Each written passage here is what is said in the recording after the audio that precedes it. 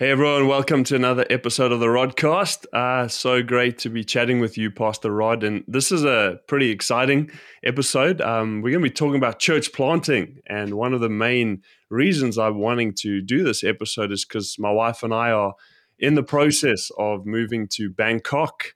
Yeah, we're currently living in Tokyo and loving Japan, but got an exciting future in Bangkok where we're going to be planning Lifehouse Bangkok in the future. So really excited about that. So we want to just chat about church planning, Pastor Rod, and I know that I'll most likely re-listen to this episode a few times, try and get as much as I can and learn as much as I can. So first big question is why? Why should we be planning new churches?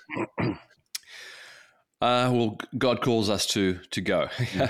The whole concept of being sent is something I think on every believer's heart. The Holy Spirit is a sending Holy Spirit. He sends us into our community, and then he sends us into our cities and into the world. And early on in the book of Acts, Jesus was said to his disciples, you're going to be filled with the Holy Spirit, and then you're going to go and you're going to be working in the church life in Jerusalem, Judea, Samaria, and to the ends of the world. And they were in Jerusalem, or maybe in Galilee when Jesus said that, probably in Jerusalem. And so Jesus is saying, where you are right now, be successful in sharing good news. Be successful in helping build people's lives and community of the church and people loving their lives in Christ. Now build it here, and then look to the next suburb or the next area, which is Judea, and then look to the next area, which is Samaria, which is different culture, and then look to the world. And so the concept of concentric circles outwards is a Jesus concept. So that's why we do it. We do it because Jesus said to go. In fact, in Matthew, Mark, Luke, and John, and Acts, all five, there is a sending. And Jesus said, when I go, I'm going to send the Holy Spirit, and he's going to teach you, and you're going to be sent. So the concept of New Testament churches is build and send. And I just love that because we're part of a mission, the mission of Jesus Christ in the world. That's so good. And just would love to, before we dive into more of different truths about church planning, just would love to hear about your experience. Maybe let us know where all have you been a part of planning churches, maybe on the ground and also helping teams plant churches. Yeah. Well, Viv and I have been pastors for be almost 40 years. I've been saved 45 years. And we've always been involved in the local church since our salvation. We've always been involved in small groups. We've always been involved in local church. I believe in the local church. Parachurch needs to help the local church because the local church is the one that is staked into the ground. And we've always been part of great churches, growing churches. And then there was times where we planted. The first churches I helped plant were in the Philippines, in the southern Philippines. And we can talk about that if we wanted to. It's similar to our time in Thailand.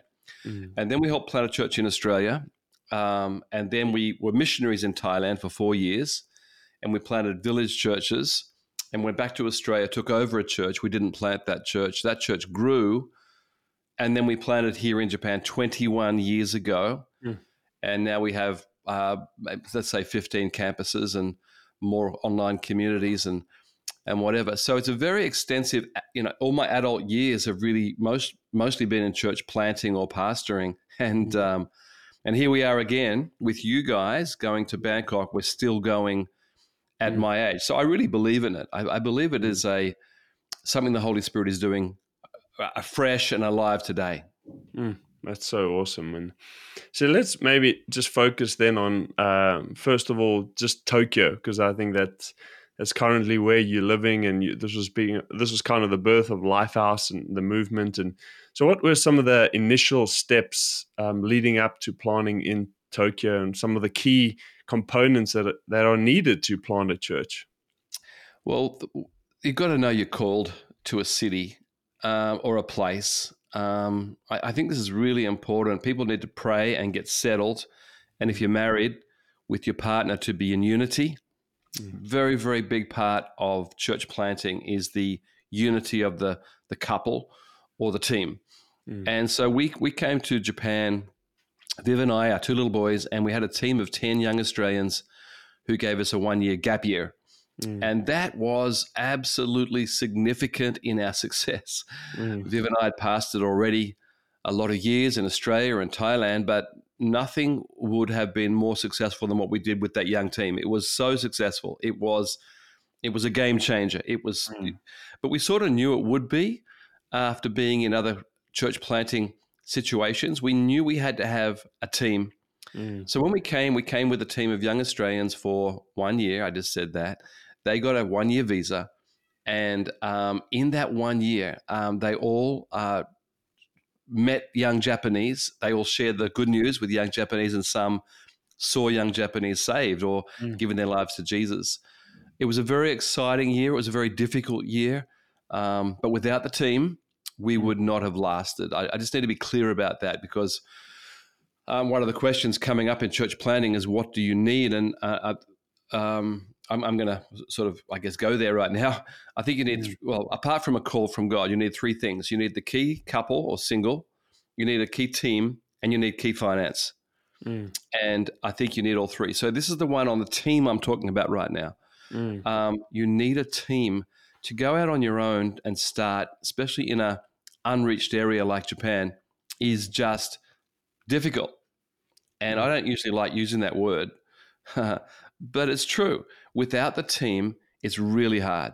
With a team, it becomes more fun and viable, and friendships are made, and it's just a lot better. So that's what we did well. But all of those 10, although they loved Jesus, none of them had been a leader in their local church in Australia. So we had 10 young, amazing people that were put straight into leadership, because I said, okay, you're leading this and you're leading this. And when we do that, you're leading this. And over the year, there was different leadership formed in them. And many, when they went back to Australia, were actually in leadership in some area of their local church. So it was what I call a win-win of church-based missions. Sent from a local church, sent back to the local church with cream on the top, with something added. So in that year, they became leaders, and they held leadership values. And as a result, when they left, we had more Australians come and take their place, but we had a basic foundation. We had a basic foundation with a number of Japanese now growing in Christ, maybe not so much in leadership. I think we had a couple in leadership, but growing in Christ. And when the new group came in, it was just continuity, because we had Japanese in the church after that 1 year, which I think is really, the concept, that first year of hanging on and then actually flourishing in 1 year was very difficult, but we did it. So that's what we did well. We did that really, really well. Sure. And I'll do it again. So good. So let's just talk a little bit more about the teams. Team dynamics. Like, well, what all did you do in order to keep that vision, that culture, kind of leading and developing the team and keeping the unity of that team? What were some of the things that you did? Really important question, because other missionaries have said to me, "Our teams don't work." And I said, well, our team did. So I think, what did we do? Well, a lot of them were from my friends' churches in Australia. So there was a commonality of doctrine, Bible understanding, a commonality of mission. We're here to see Japanese won and growing. A commonality of music style, commonality of style of small group style of services. We had to make our own outreach. We had to make it up, but the rest of was pretty well intact. And therefore, young people arriving with that leadership, but love the Lord, love the Bible, and with a common local church concept. I just said to them, you've got to come on mission. And to come on mission means that this is the way it's going to be with this and this and this and this, but you're going to help me discover how to do this and this and this and this. And that was a very exciting thing for these young Australians to think they could be part of the identification of mission strategy, that they were part of the mission, and now they're straight away, engaged in understanding Japanese, understand the mission field, the lovely Japanese, and eating the food and going. So there was a missions excitement. And I think that's why we always had unity for the 1 year they were there. Then other teams came. We always had unity because we brought it back to there's these areas of commonality and then this area of discovery and engagement that you're going to do. Yeah. And I think that if you read leadership books, that probably would be similar with any great team in the world, like bringing in your own skills and passion and mission, and then we're going to discover how to win together. And so the team had the great experience of bringing in ideas. Some worked, some didn't work. Some of my ideas did not work. Even to this day, people come in with ideas and I'm thinking, we'll give it a go. And it works, like I'm not the brains of the organization. I'm the collaborative leader who can bring in the strands of ideas and thoughts and say, look, we're going to do it this way and try that. But the team brought in a lot of the ideas on evangelism, on reaching people, on how to make small groups work in Japan, ideas on bilingual services, a lot of stuff.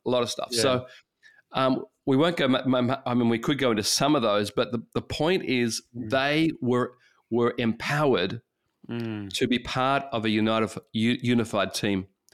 Now, some other missionaries I spoke to, I said, well, why didn't your team work? And they were talking about differences of opinion, difference of music style, difference of some theology. And I'm thinking, well, I can understand if you're dealing with internals, it's very hard to get your mission team focused on externals. Yeah. Does that make sense? Yeah. If the team is always working on us, it's hard to go out and what Jesus said, to go out and look at the fields and see them and engage them and eat with them. Very hard to be outward if we're working on the inward. So that's what we did well. We really had a unified team, and every young person that came in year after year, some are stronger and weaker in leadership, but everyone came with a mission to be part of something happening in Japan, and we can be part of it for this year. That's awesome. So sounds like key teams are really key for the success of a great church plant. And just really, it sounds like there was that unity and agreement. I love that you're talking about this concept of inwardly, there's that unity, the agreement, and now we can focus outwardly and we can try different things. We can have discussions and grow together. So that's awesome. And one of the other keys you mentioned, so it was a key couple or single person, key team, key finances. So let's focus on the key couple or the key person. Like, how did you and Pastor Viv know that you were the key couple?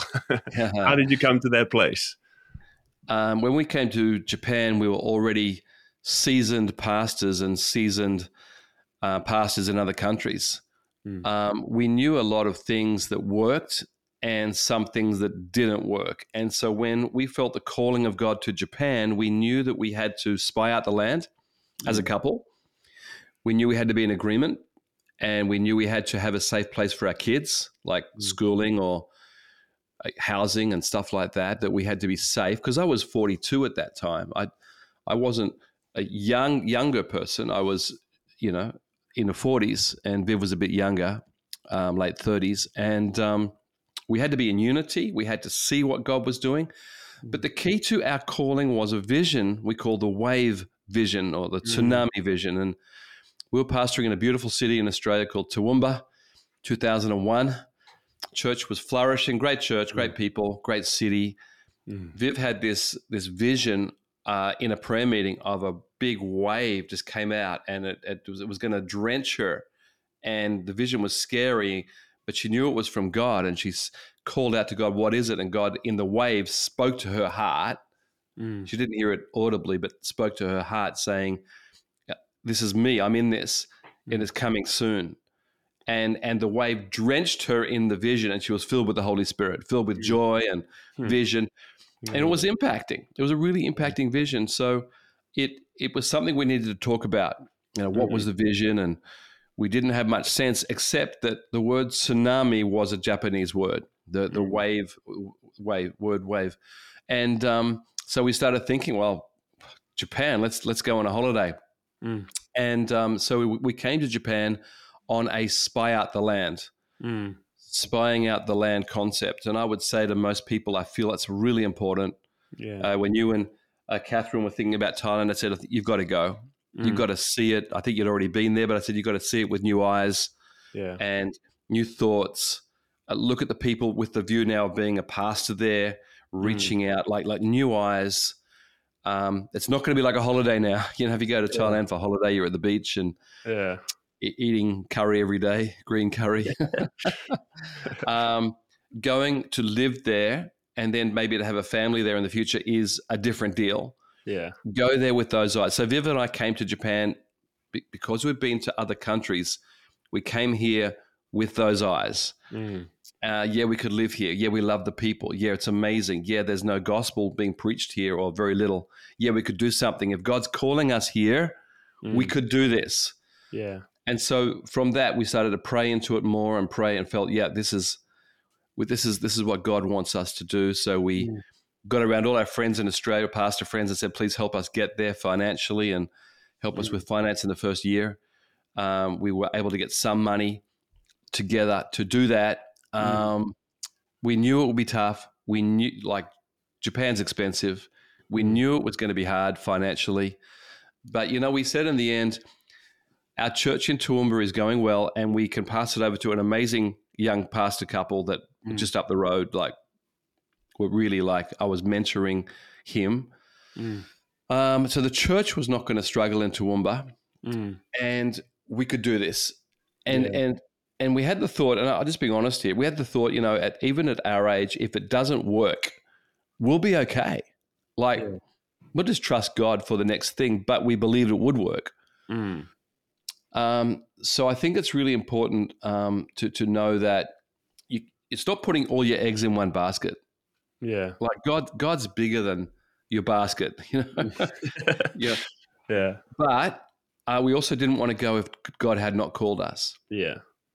So there's a balance of thoughts here. And so we had to come, all those things about the couple or the single. We also put a couple of single people in as pastors, but it's in our movement that they're actually under authority or under oversight, that we're always with them and helping them talk about, life and issues, whatever. And I think that's also been a strength of our campuses.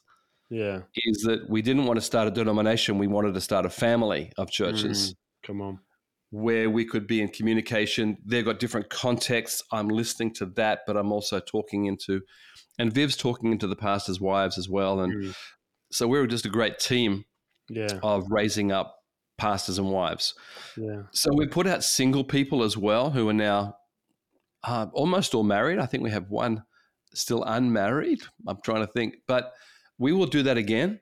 Some people say they've got to be married. Well, there's some of the early church people weren't married. They did great things for God. We don't think. So that's not a model. What is a model is being called and sent. Yeah.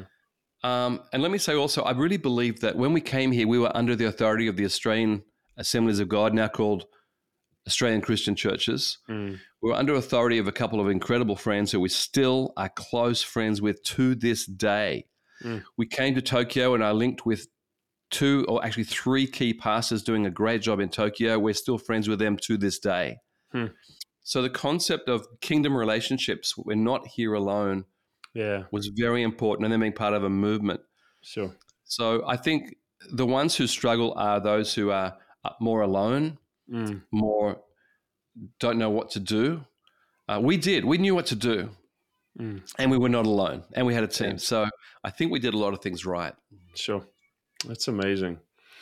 And just, I think I love that idea of we going, but we're being sent. And I think that for me and my wife, Catherine, we just feel such a great privilege to be a part of Lifehouse. And we've been here 7 years now. It's been a journey of 7 years of growing and learning. And we just feel like, I think that there's a confidence in us because we're a part of something like this. We're part of a great family, part of a great church, and being sent and encouraged. And so I think there's that sense of security and confidence as you go and being sent. So just wanted to just talk a little bit more about you and Pastor Viv and the team. And while you were still back in Australia, how did you prepare both spiritually and physically for coming to Japan? Did you read a lot of books about Japan and understand the culture and the language? And what was part of your preparation for coming? Well, the answer to all of that is yes, we read a lot and researched a lot. But we also felt when we came here, even on the 2 weeks spying out the land and then arriving here, we realized a lot of things in culture had shifted. For example, even things like, the old, tourism books and then mission books. We felt they were written for a previous generation. So we did not want to be trapped by a culture such as Japan that's in shift. And most of the cultures in Asia are in huge shift. You're going to Thailand, which is in shift. And it's part of God's moving is when things are shifting, people are asking more questions. Yeah. And I think that a lot of the things we read about Japan were not correct for the younger generation. For example, they said young Japanese or Japanese will never make a decision by themselves. This is from mission books. You've got to get the whole family to make a decision. Well, we felt that was the young generation were not linked to their parents in that way. They love their parents, but not linked in that way. That 85% of Japanese had no religion, had no ideology, had no philosophy of religion or that we were dealing with a young generation that had no knowledge of anything. So we found that reading books on Buddhism, for example, was irrelevant, except for maybe, let's say, 5 lessons, like the basics. Because in Japan, Buddhism is not a unified structure. It's a series of hundreds of years of teachers or senseis who would teach one element of Buddhism, and it would show in this and this and this. And so there's no unified Buddhist movement, but it's a series of ideas linked by a few things. And we had to realize that early because, if you start talking about Buddhism to people who don't understand that type of Buddhism, you're miscommunicating. Yeah. So we had to learn some of those books were not relevant. Some books used old language. So we got here and we went to the one of the few Christian bookshops we knew, and we looked for the discipleship section, and there was only a few books there, and they were written in the 1950s, and they were very complex, and we were working with people that had no knowledge of God. So I guess if you're discipling really knowledgeable young people, those Bible studies would have been useful. But our target, and we had no one in that category. We were reaching people who had no knowledge of Christ. So we had to make our own studies. And the point I'm saying here is that we even had to discover that the language had shifted, that just like English, there needs to be new translations of the Bible every 10, 20, 30 years, whatever you want to choose. Japanese was also a shifting language and needed to have more updates on certain words and phrases and the kanji, the Chinese written characters. Everything had shifted. So basically, we got to the point of thinking, well, a lot of the things we read are not right for this new generation. And it was almost like we could write a book actually on young Japanese thinking. And I think it could have been a bestseller in the secular world because these were the things that the secular world was also finding out. For example, both Coca-Cola and Nike, when they were doing research on flavors in Japan, went straight to the streets of Shibuya, the big crossing here where 2 million people walk across a crossing every day. And you can just stop people and say, couldn't you taste this? Or what do you think of these shoes? And they discovered that the young Japanese gave an honest response. So the books were saying something like, Japanese won't tell you what they really think if they don't think you'll like the answer. But they found on the streets of Tokyo or Osaka, young people gave a very honest appraisal. I like it, I don't like it, I'm not sure. That like it was actually really good market research. Well, that's a shift in the psyche for a new generation in Japan, that they were also very honest about preferences. So we had to learn some books were for previous generations. We're not saying they're not true. We're just saying for the generation we're called to reach, we need new literature. And there wasn't much. So we had to be the the ones who found out. And my team were amazing at that, asking people questions. For example, we were told that Japanese didn't believe in God and maybe they don't think God would be good. So we tested that on the streets. Do you believe in God? They say, I don't know. And so our second question was ready. If there was a God, would he be good or bad? And the majority answer was he would be good. Well, that's interesting. Wow. We only found that by being on the streets. And I know other groups have done a similar study and found a very similar response. So this is the new generation shift. So we couldn't be stuck to what traditional sociology books on Japan were saying. We had to discover new sociology for a new generation.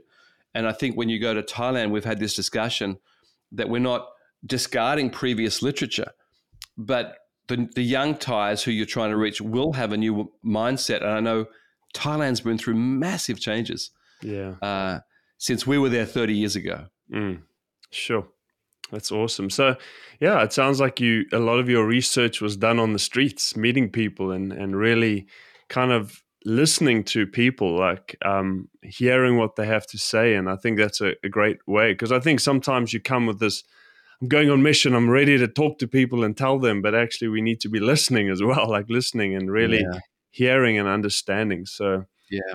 I love what Jesus says in Luke chapter 9 and Luke chapter 10, the sending out of the 72 in Luke chapter 10, because he sends them out with authority. He's sent them. He's called them. He sends them. And he says the harvest is plentiful, but the workers are few. We've been talking about that a lot, about the prayer is for the workers, not for the harvest. There's the harvest in Thailand and Japan is there and they're open. Yeah. The problem is workers. Okay. But then Jesus says, when you go, look for house, men of peace. And then he says, eat and drink. And I think a lot of mission work is eating and drinking and talking and listening. Early on, that just what you said, Adrian, listening, asking questions and then actually listening and then praying for people, praying for the sick, praying for those injured, wounded.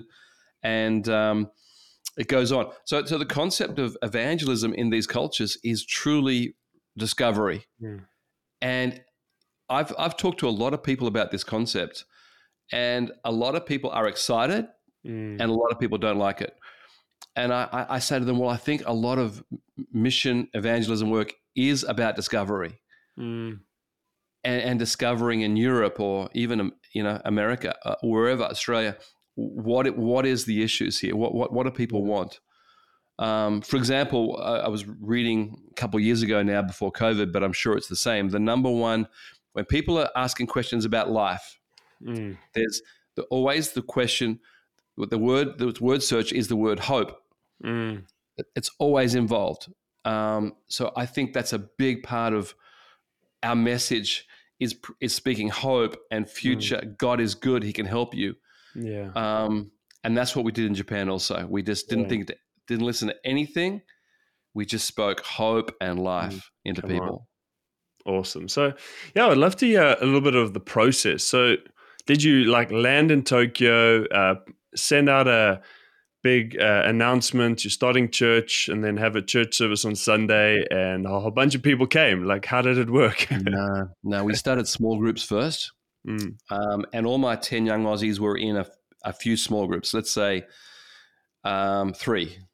And so we started very small groups, and they all were supposed to we were doing studies every week in basic English and then translating them to basic Japanese with, Gideon Bibles were free. So we gave out those Bibles. Thank you, Gideons. We need more. And so we did basic Bible studies around, who is Jesus or what is purpose in life, and then who is Jesus. And so small groups, and we had them outside universities or in Starbucks or in a coffee shop or on the grass at a university or on the streets if we could have a meeting place. So we did that for 3.5 months before we had a service. Okay. And on Sundays, we visited my friend's church, Pastor Talo from New Hope, Tokyo. And I said to Talo, we're going to be with you for about 3 months. Is that okay? We just come and sit with you and learn from you. And when we leave, we're not taking your people. We just would that be okay? He said, sure, Rod. Yeah, sure. Yeah, no problem. So we did that, and we did that. Yeah.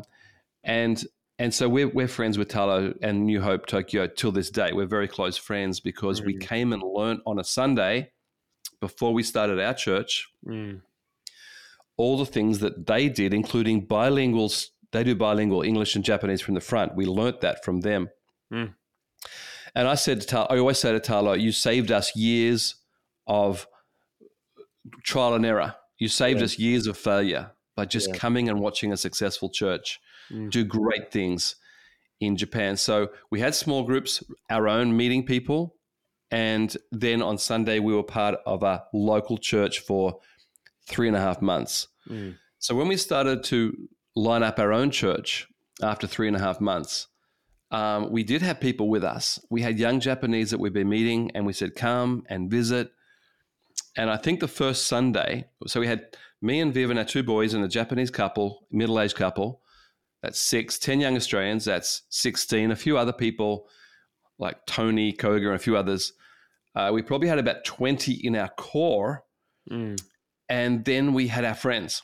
So the first Sunday, I think we had 33 people in church, which was already a mega church in Japan. That's cool. And all the others were not believers. And it was like, this is the first time ever in a church. But we were so excited, and we had our little band together, and we had a couple of good musicians and a couple of singers, and we had bilingual songs. We were ready. We'd prepared that for the first 3.5 months, and I did a basic message. The middle-aged Japanese couple could both translate, and they were great, really helped us so much. So grateful. And we started, and nobody responded. And the next week, I think we had 29 people there. And the next week, we had 27 people there. So we're going down because we'd used up all our contacts. We'd invited everybody we possibly could, and they were not coming back the second week. And we discovered very much in Japan that although people would happily come and visit a church service, that doesn't mean they'll come back. And it's not that they're against the message, it's they're so busy. And they'll book you into their diary that they can come back in 3 months. Or maybe next month. Now, in Australia, I guess South Africa, when people say that, it means they're not coming back. But in Japan, you know what it means, right? They'll be there. They're coming back in. Exactly what they said. So we just had to get ready for that the people coming now, we're not coming again till next month, 2 months, but they'll come back, and they actually could make it back to the small group. And so we realized that Sunday service could not be everything. In fact, it could not even be most things. It was about the small group, building relationships, doing Bible studies, teaching people how to pray. And out of that, coming back to Sunday, they might get saved or put their hand up on a Sunday, but there's a lot of backstory. There's a lot of backstory of friendship and Bible studies. So we realized that service without small groups would not be successful. That's awesome. And just a little bit more about those small groups. So you and a bunch of Australians leading these small groups with Japanese. Were these Japanese bilingual, or maybe did you connect mostly with bilingual Japanese, or did some of the Australians speak a little bit of Japanese? How did you do that in a different language culture? None of our young Australians had adequate Japanese. A couple had high school Japanese, which is awesome. So we had to use bilingual Japanese that we were meeting and say to them straight away, could you help us in a meeting? Here's some Bible verses. Could you read the Bible verse and just do a basic translation? And they were so excited. Like, if they're learning English, even though they're not believers, they were excited by this challenge. And so a number that we met had adequate English, not great, adequate English to be able to read a Bible verse in Japanese, read it, and then understand our question from that Bible verse. So if the Bible verse has got something about the love of Jesus, and then we start saying, we want to talk about the love of Jesus, they can translate that and basic things. And then can you ask people, have they ever heard of the love of Jesus? So therefore we move very fast into questions, answers. Yeah.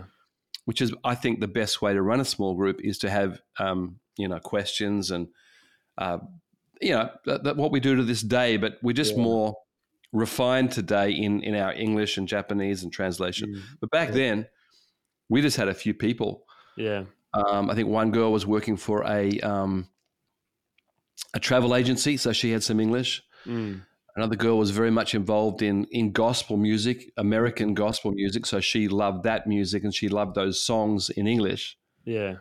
So she had some English and some words to use. So we were able to use some, but we just, when you're at that point, you use what you have. Yeah. And we had very little resource, but we really used it well. And some of those people made decisions for Christ as well, which is really amazing. Hey, that's so cool. Really great. Yeah. That's amazing. I love it. Yeah. So I think we kind of getting to the end of the chat. Yeah, running out of time. But I think any final words for anyone who's thinking about church planting, or maybe other lead pastors who encouraging them to be sending out people, and just a kind of encouragement for around church planting. Well, I'm very positive about church planting, and I'm very positive about reaching the unsaved, and I'm very positive about a lot of things, but don't do it alone. It's really, really hard. And I've seen both people in Australia and Thailand and Japan try to do it alone and didn't make it.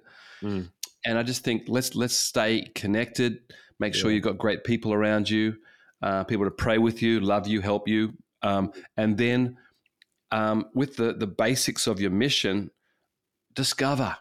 Have a joy of discovery in the culture you're in, because God will have spoken into that culture already using metaphors and pictures and movies and stories that we can use to share people with the beautiful news of Jesus Christ. So enjoy discovery, and it's going to take some time.